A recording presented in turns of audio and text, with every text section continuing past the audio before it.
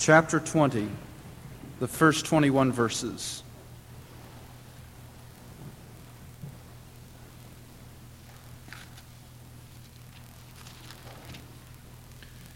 Hear the word of God. And God spoke all these words, I am the Lord your God, who brought you out of Egypt, out of the land of slavery. You shall have no other gods before me. You shall not make for yourself an idol in the form of anything in heaven above, or on the earth beneath, or in the waters below. You shall not bow down to them or worship them. For I, the Lord your God, am a jealous God, punishing the children for the sin of the fathers, to the third and fourth generation of those who hate me, but showing love to thousands who love me and keep my commandments.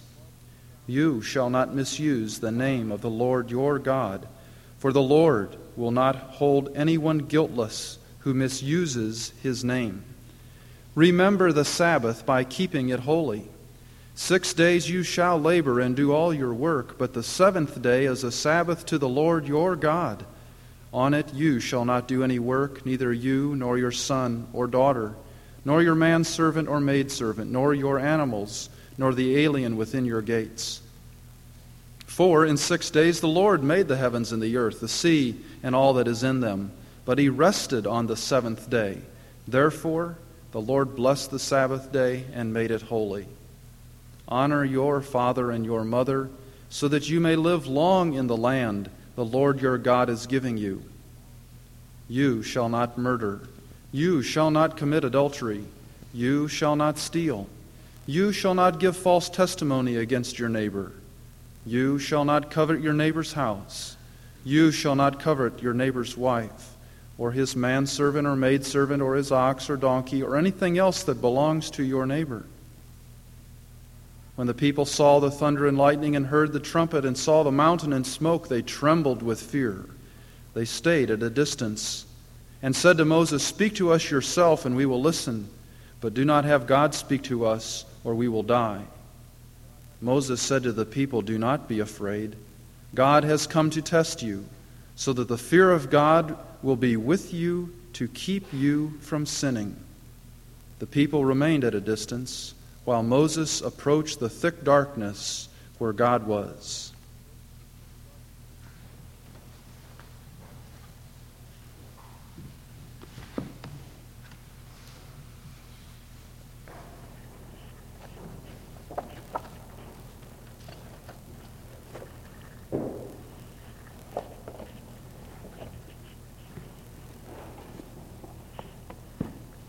Tonight we are looking at Moses, the covenant of law. Let us pray.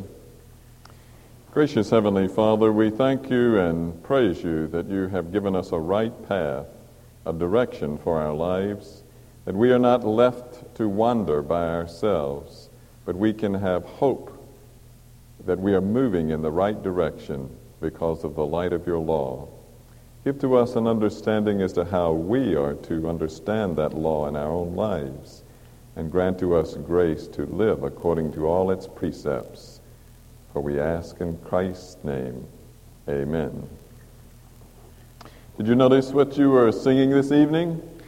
Most perfect is the law of God, restoring those that stray. See what the law of God does? It restores those who stray. His testimony is most sure, proclaiming wisdom's way. If you want wisdom about life, you go to the law of God. The precepts of the Lord are right. With joy they fill the heart. Is that the way the law of God strikes you? The fact that God has given a law is something that gives joy to you. The Lord's commandments are all pure, and clearest light impart. Without the law of God, you're stumbling around in darkness. The fear of God is undefiled, and ever shall endure. The statutes of the Lord are truth, and righteousness most pure. If you really want to know what the world is really like, and how you are to live in this world, it comes through the law of God. They, that is, the laws of God, warn from ways of wickedness, displeasing to the Lord. They keep you from going in paths that are wrong. And in the keeping of his word, there is a great reward. Don't you know that if you keep the law of God, you're going to be rewarded, not only in this life, but in that which is to come? Oh, how love I thy law. Oh, how love I thy law. It is my meditation all the day. And if you can sing those words, oh, how love I thy law, with verve and gusto, then you don't have any problem with the law of God. But there are so many these days that have trouble with the whole concept of a law. They have trouble with the idea that God has a standard that he demands that we keep, and that law is embedded and embodied in the 10 words that he gave on Mount Sinai. Let's look at the law of God as we're considering now the theological significance of that law, the theological significance of the Mosaic covenant. And we had said last week that the idea of covenant is larger than the concept of law. The law is the means to bring us into that perfect relationship of the interpersonal relationship between God and ourselves. But that law also must be understood as arising out of the very nature of God itself. It's not that God just arbitrarily said, you shall not make any idols. It was because he was of a basically spiritual nature and has not a body like men that he commanded that no idols were to be made. All of the commandments of God arise out of the essence of his nature as God, and therefore they are unchanging. So you shouldn't fool yourself into thinking that you can somehow get into a relationship with God and be in a right relationship with him without understanding something of his law, for it is his essence that is manifested in the law that he gives. Now we talked also a little about the distinctiveness of the Mosaic covenant.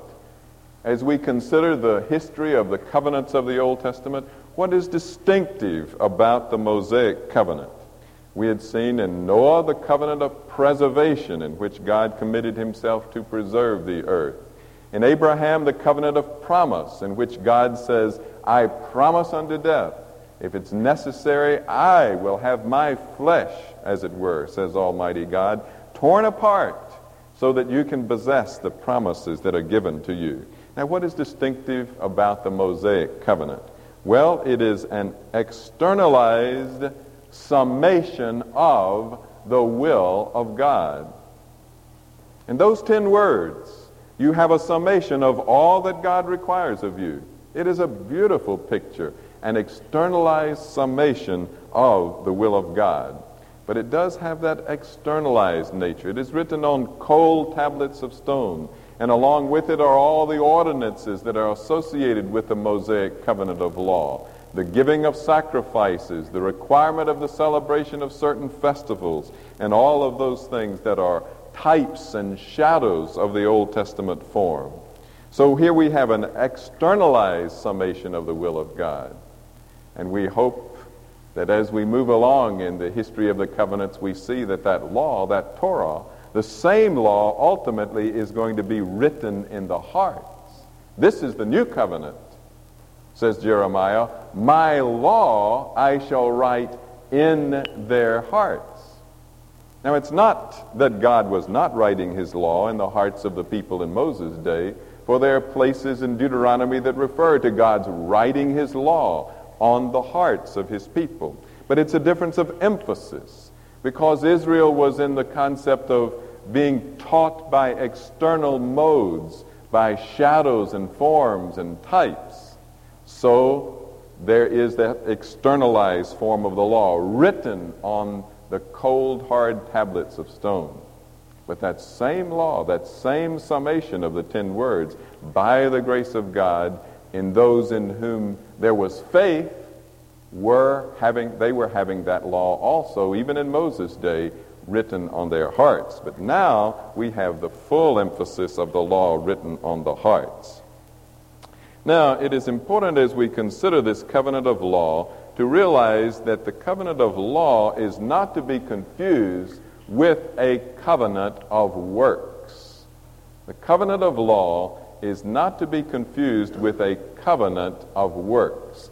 As you think of the history of redemption, as you think of the unfolding of God's purposes in history, you must not think that we moved, or that history moved, from the time of Abraham, in which you have a covenant of grace and promise, to the time of Moses, where you have a time of law and salvation by works. Well, that's what a covenant of works is. What is a covenant of works? A covenant of works is a covenant in which God binds himself to men in a context in which there is no provision for blessing in the event of disobedience. Under a covenant of works, if a person broke the law of God, there was no provision for blessing for him. That's what you have, as a matter of fact, at the beginning of human history. When Adam was created, he was perfect and sinless. And God said to him, "You are to keep my law." And at the heart and core of that law was the law forbidding him to eat of the tree of the knowledge of good and evil upon pain of death. In the day you eat thereof, you shall surely die. Now, in that original covenant, that was the covenant of works. In that covenant, there was no provision for blessing in the event of violation. God didn't say to Adam, "Don't eat of that tree, but if you go ahead and eat, don't worry about it. We'll figure out something. We'll work out a way so you can get the blessings even if you disobey." No, it wasn't there.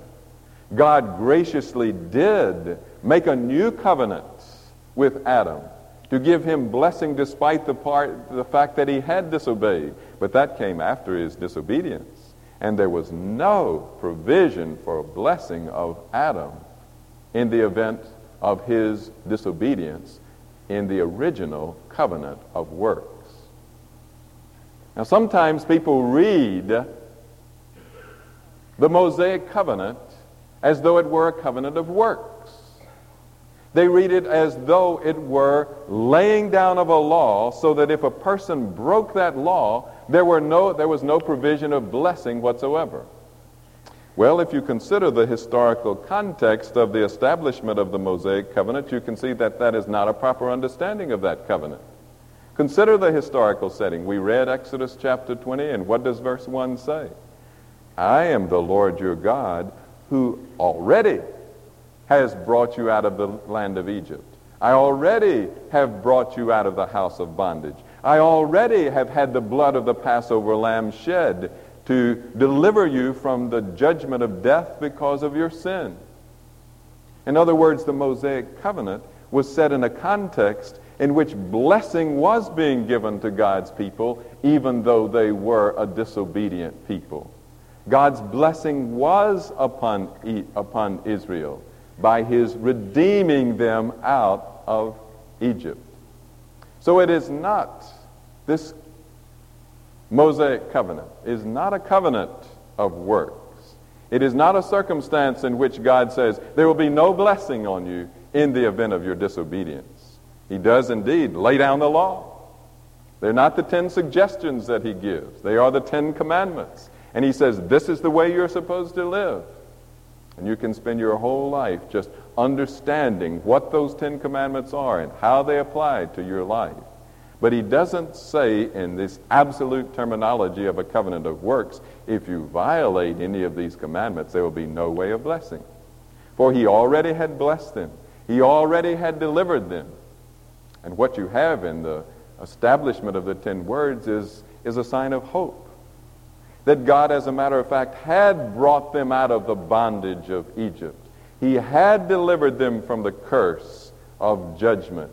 And now there was hope that they would have the power to live according to the law of God. That God would enable them, by his Spirit's working in them, to keep his law and thus receive even greater blessing. Now you can see that the Mosaic covenant was not a covenant of works also in view of the sacrificial system. At the very heart and core of the Mosaic covenant was provision for forgiveness if someone did violate one of the commandments. He could bring his sacrifice and offer it. And in the bringing of the sacrifice, there could be a reconciliation between God and the sinner, so that the sinner could receive the blessing of God, even though he had violated the commandments of God. Now, that wasn't to encourage disobedience. And there were many hedges set, even as there are in the New Covenant, many hedges set that would discourage you from disobeying the law of God willy-nilly, thinking, oh, well, I can get forgiveness. Well, you try that a few times, and you find, just as a disobedient child who's had a good firm spanking from his parents, that really didn't get me what I wanted, did it? So in the disobedience of the law of God, there is not the kind of blessing that you might expect. God does provide a way of reconciliation, a way of blessing despite disobedience, but it is not in order to encourage us to disobey. So that this covenant is not a covenant of works. Never look at the keeping of the Ten Commandments as a way of salvation for you. It never was intended that way. The covenant of law is to be understood as something that is complementary to the covenant of promise. There is a theology that says that Israel was very rash when it accepted the Mosaic covenant of law. There is a theology that says that Israel should not have so rashly accepted the provisions of the Mosaic covenant of law, but they should have humbly pled for a longer experience of grace. It is said in this theology that at Sinai, Israel exchanged grace for law. Is that what happened? No, that is not what happened at Sinai. That is not what happened. There was not an exchange of grace for law. Oh, how love I thy law. It is my meditation all the day. Joy comes into my life because of the law of God. Light comes into my life because of the law of God. Many blessings come into my life because of the law of God. And if you put yourself at the foot of Sinai and felt that mountain begin to tremble like this, and saw the fire coming up out of the top of the mountain and the smoke, and you heard this voice coming like peals of thunder and the voice of a trumpet, and God said, you shall do these things, you would have probably said, yes, Lord, all that you command we shall do, which is exactly what Israel did. Now, was Israel rash when they made that pledge and commitment? All that you have commanded us we shall do? Well, that's, not very far at all from the pledge that each of you make when you become a member of this church. You pledge yourself to turn from sin and by the grace of the Holy Spirit to walk in the law of God, to keep His commandments, to live a life that is appropriate to a disciple of the Lord Jesus Christ. No, Israel was not doing anything rash at that point. They were doing what God required of them to do. And they were at that point embracing the grace of our Lord Jesus Christ as it was manifested in the law. So as you think of the law, you must not think of law as disannulling promise. It isn't that Israel was in this great condition until they came to Sinai, and then the promise stopped and a period of law started. Sometimes the idea is given that under Abraham there was unconditional promise given to Israel. And then suddenly under the Mosaic covenant they get this bondage of law that keeps them away from the blessings of God. But that's not the picture at all that you get in the Scriptures. As far as unconditional promise, you can look in Genesis chapter 17 and see very clearly that there wasn't something called unconditional promise with respect to Abraham. Genesis 17 verse 1, when Abram was 99 years old, the Lord appeared to him and said, I am God Almighty. Walk before me and be blameless. That's what God expected of Abraham. Walk before me and be blameless. It is not that you have a contrast here in the process of the revelation of God between unconditional promise and conditional law.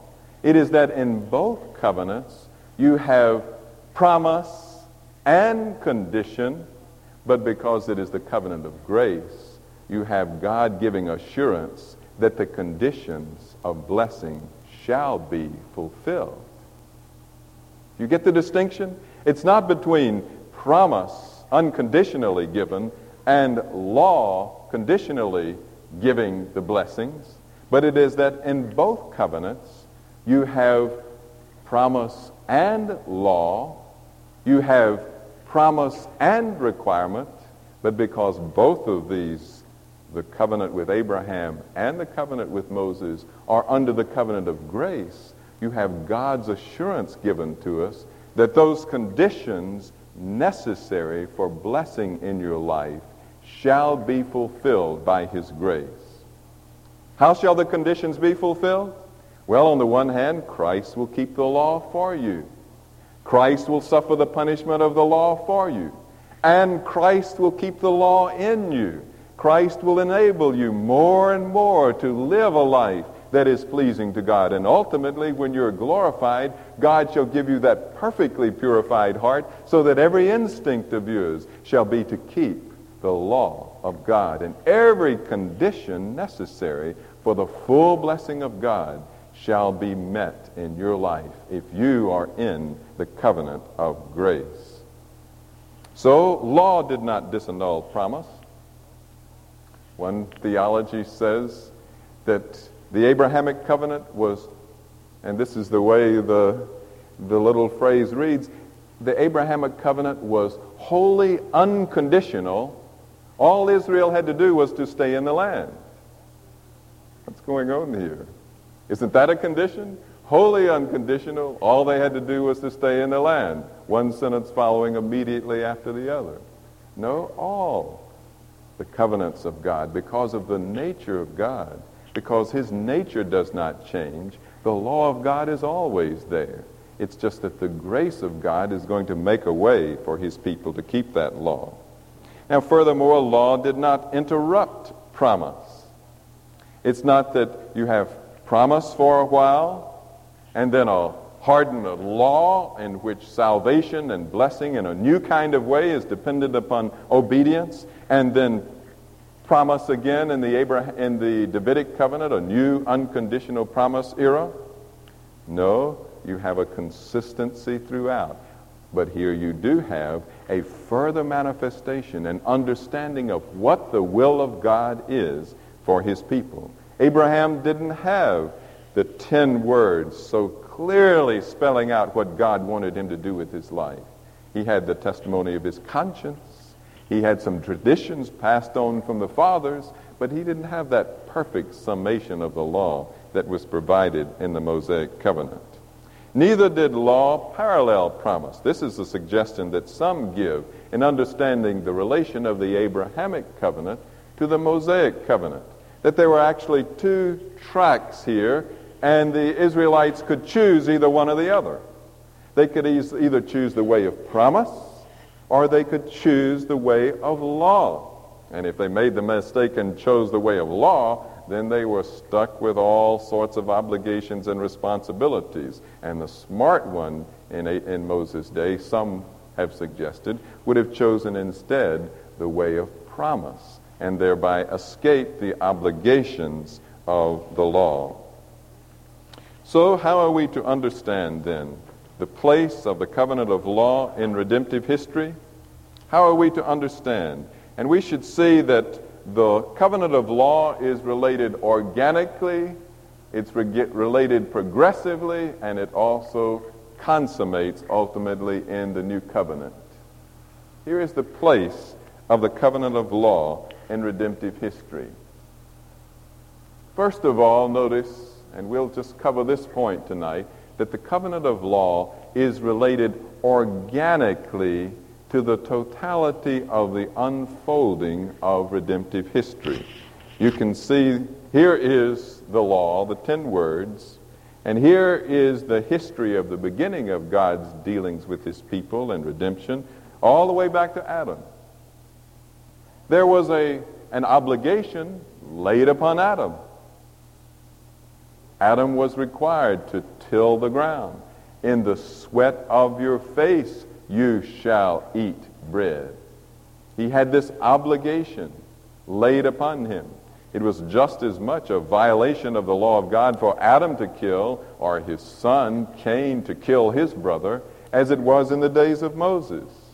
So that law was present then. The obligation to keep the law was present then. In the days of Noah, obligation was laid upon Noah and the people of his day. If God was going to preserve the earth, then man had to keep his obligation to see that iniquity were restrained. The one who violated the law of God by murdering some other man had to be put to death. And that was a part of the requirement of the covenant with Noah. And then with respect to the covenant of David, you can see also there that the law continues to have significance. It has been suggested that the covenant of David is completely different than the covenant with Moses. That you have an unconditional promise covenant in the Abrahamic covenant. You have an unconditional promise covenant that is suggested with respect to the Davidic covenant. But with respect to the Mosaic covenant, you have this bondage of the law, which is of a wholly different nature. But look at 1 Kings chapter 2 and see how David himself viewed his own covenant relationship with God. 1 Kings chapter 2, as you consider the role of law in the Davidic covenant. This is David's deathbed charge to Solomon. When the time grew near for David to die, he gave a charge to Solomon his son. I am about to go the way of all the earth, he said. So be strong, show yourself a man, and observe what the Lord requires.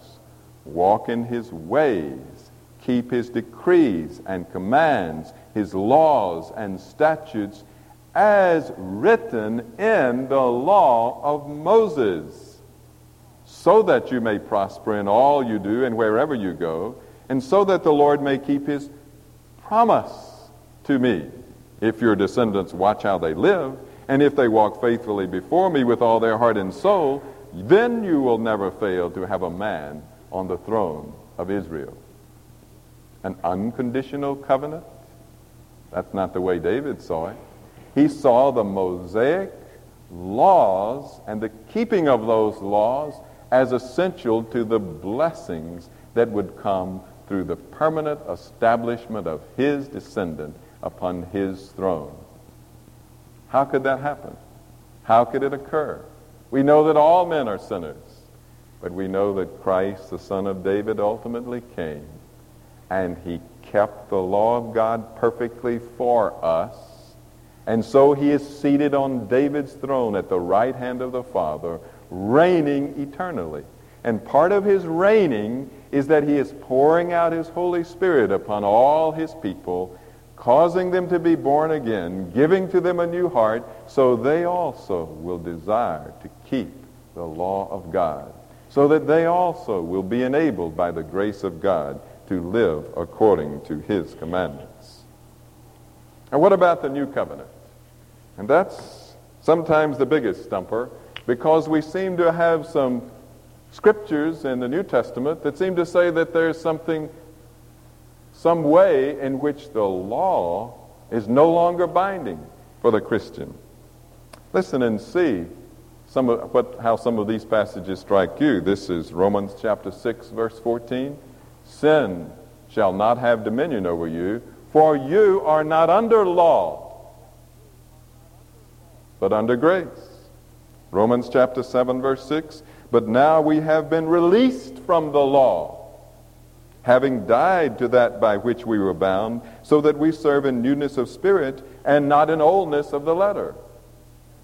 Sounds clear enough, doesn't it? We have been released from the law.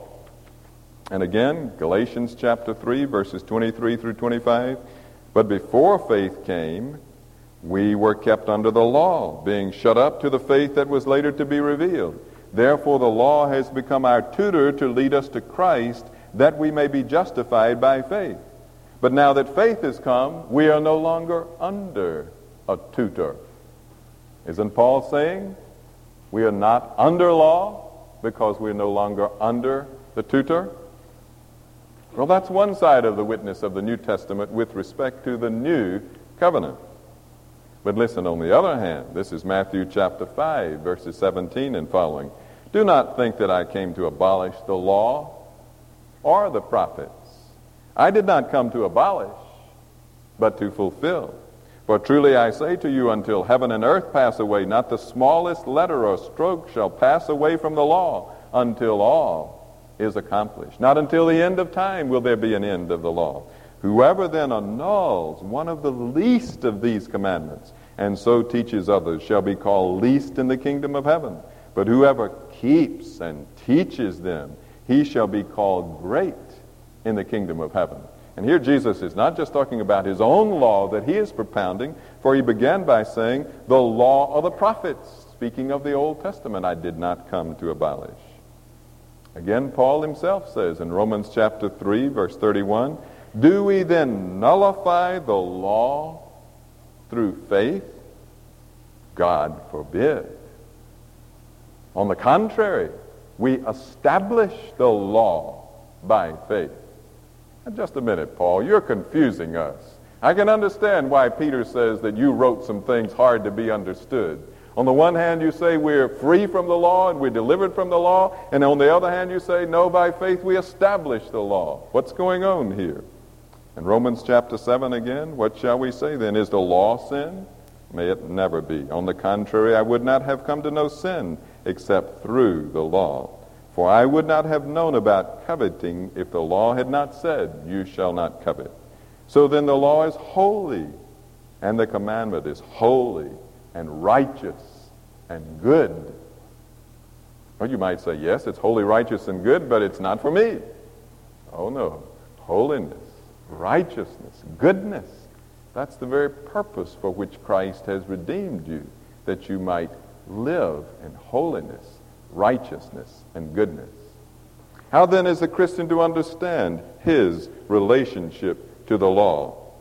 Well, one answer to this seemingly complex question, is the Christian under the law, is found by noting the various ways in which this word law is used in the New Testament.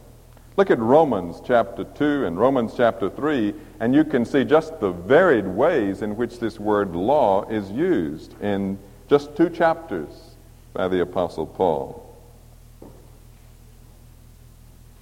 Notice Romans 2:21, the Apostle says, you then who teach others, do you not teach yourself? You who preach against stealing, do you steal? That's the 8th commandment. You who say that the people should not commit adultery, do you commit adultery? That's the 4th commandment. You who abhor idols, do you rob temples? That's the 2nd commandment. You who brag about the law, do you dishonor God by breaking the law? How is he using this word law here? I just gave it away. How is he using the word law? He's using it to refer to the 10 commandments, right? Now look over at chapter 3. And look at verse 21. Beginning at the middle of the verse, where he says, made known to which the law and the prophets testify. How is he using the word law there? Well, that is referring to the Pentateuch, the law and the prophets, the very same word. Now look at the first part of verse 21. Now a righteousness from God apart from law has been made known. How is he using law there? He's using law in a more complex way. He's using law in terms of the power of man to keep the law of God by himself.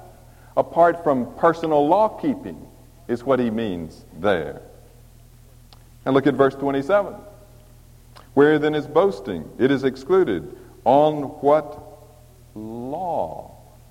Now, how does your version read there? It might read principle there rather than law. So, you can see that even in these two chapters, there are at least 4 different ways by which the apostle uses the word law. And when he says, you are not under law, but under grace, you have to say, well, now, what does he mean by law? And you can say right away, he doesn't mean you are not under the 10 Commandments. He doesn't mean you're free from keeping the moral law of God. We're never free from that obligation. He doesn't mean you're free from the Pentateuch. Think of the tremendous revelation that comes to us from the first 5 books of the Bible. He doesn't mean you're free from any principles whatsoever in the world. He probably means when he says you're not under law, you're not under the necessity of personal law-keeping as a way of your justification before God. You are justified by faith. That is, by faith in Christ's keeping of the law for you. Now, that's just one way to see something of the release of our obligation from the law. Not that we are altogether free from our responsibility to keep the law of God, but that we are free from keeping the law as our way of justification. Are you under the law of God? Yes, you are. You're under the law of God. You're under the 10 Commandments. The fullest state of your blessing is going to come as you keep the law of God. You're going to be chastened by the Lord. For whom the Lord loves, he chastens if you violate the law of God. And ultimately, the Word of God teaches that you are going to be judged by the law of God. Every man shall be judged according to the works that he has done in the flesh, whether it be good or evil. And the standard by which you are going to be judged, that standard of perfection, is the law of God. And yet we can say, we can sing with gusto, oh, how love I thy law. It is my meditation all the day. In the law there is light. In the law there is joy. In the law there is wisdom. In the law there is life. Because Christ has kept the law for you. Christ is keeping the law in you. Christ will perfect the law for you as you ultimately stand in heaven, perfected by his grace that works law into your hearts. Let us close in prayer. Our gracious Father, we thank you and praise you that you have given us light and understanding. And we acknowledge the limitations of our understanding of your word and would ask that you will continue to give us greater appreciation of all aspects of your word. But Lord, we pray that you will, by your Spirit, write your law in our hearts, that naturally we will want to do the things that are right, that you will deliver us from that depravity and slavery to sin that has marked our lives so much in the past, and that you will give us a new lease on life, a new concept of the freedom that is ours, not only from the condemnation of the law, but freedom to keep your law. Bless your people now with your grace, and as they go through their daily work in the week to come, let them say with all their hearts, oh, how love I thy law. For we ask in Christ's name, amen. Let us stand for the benediction.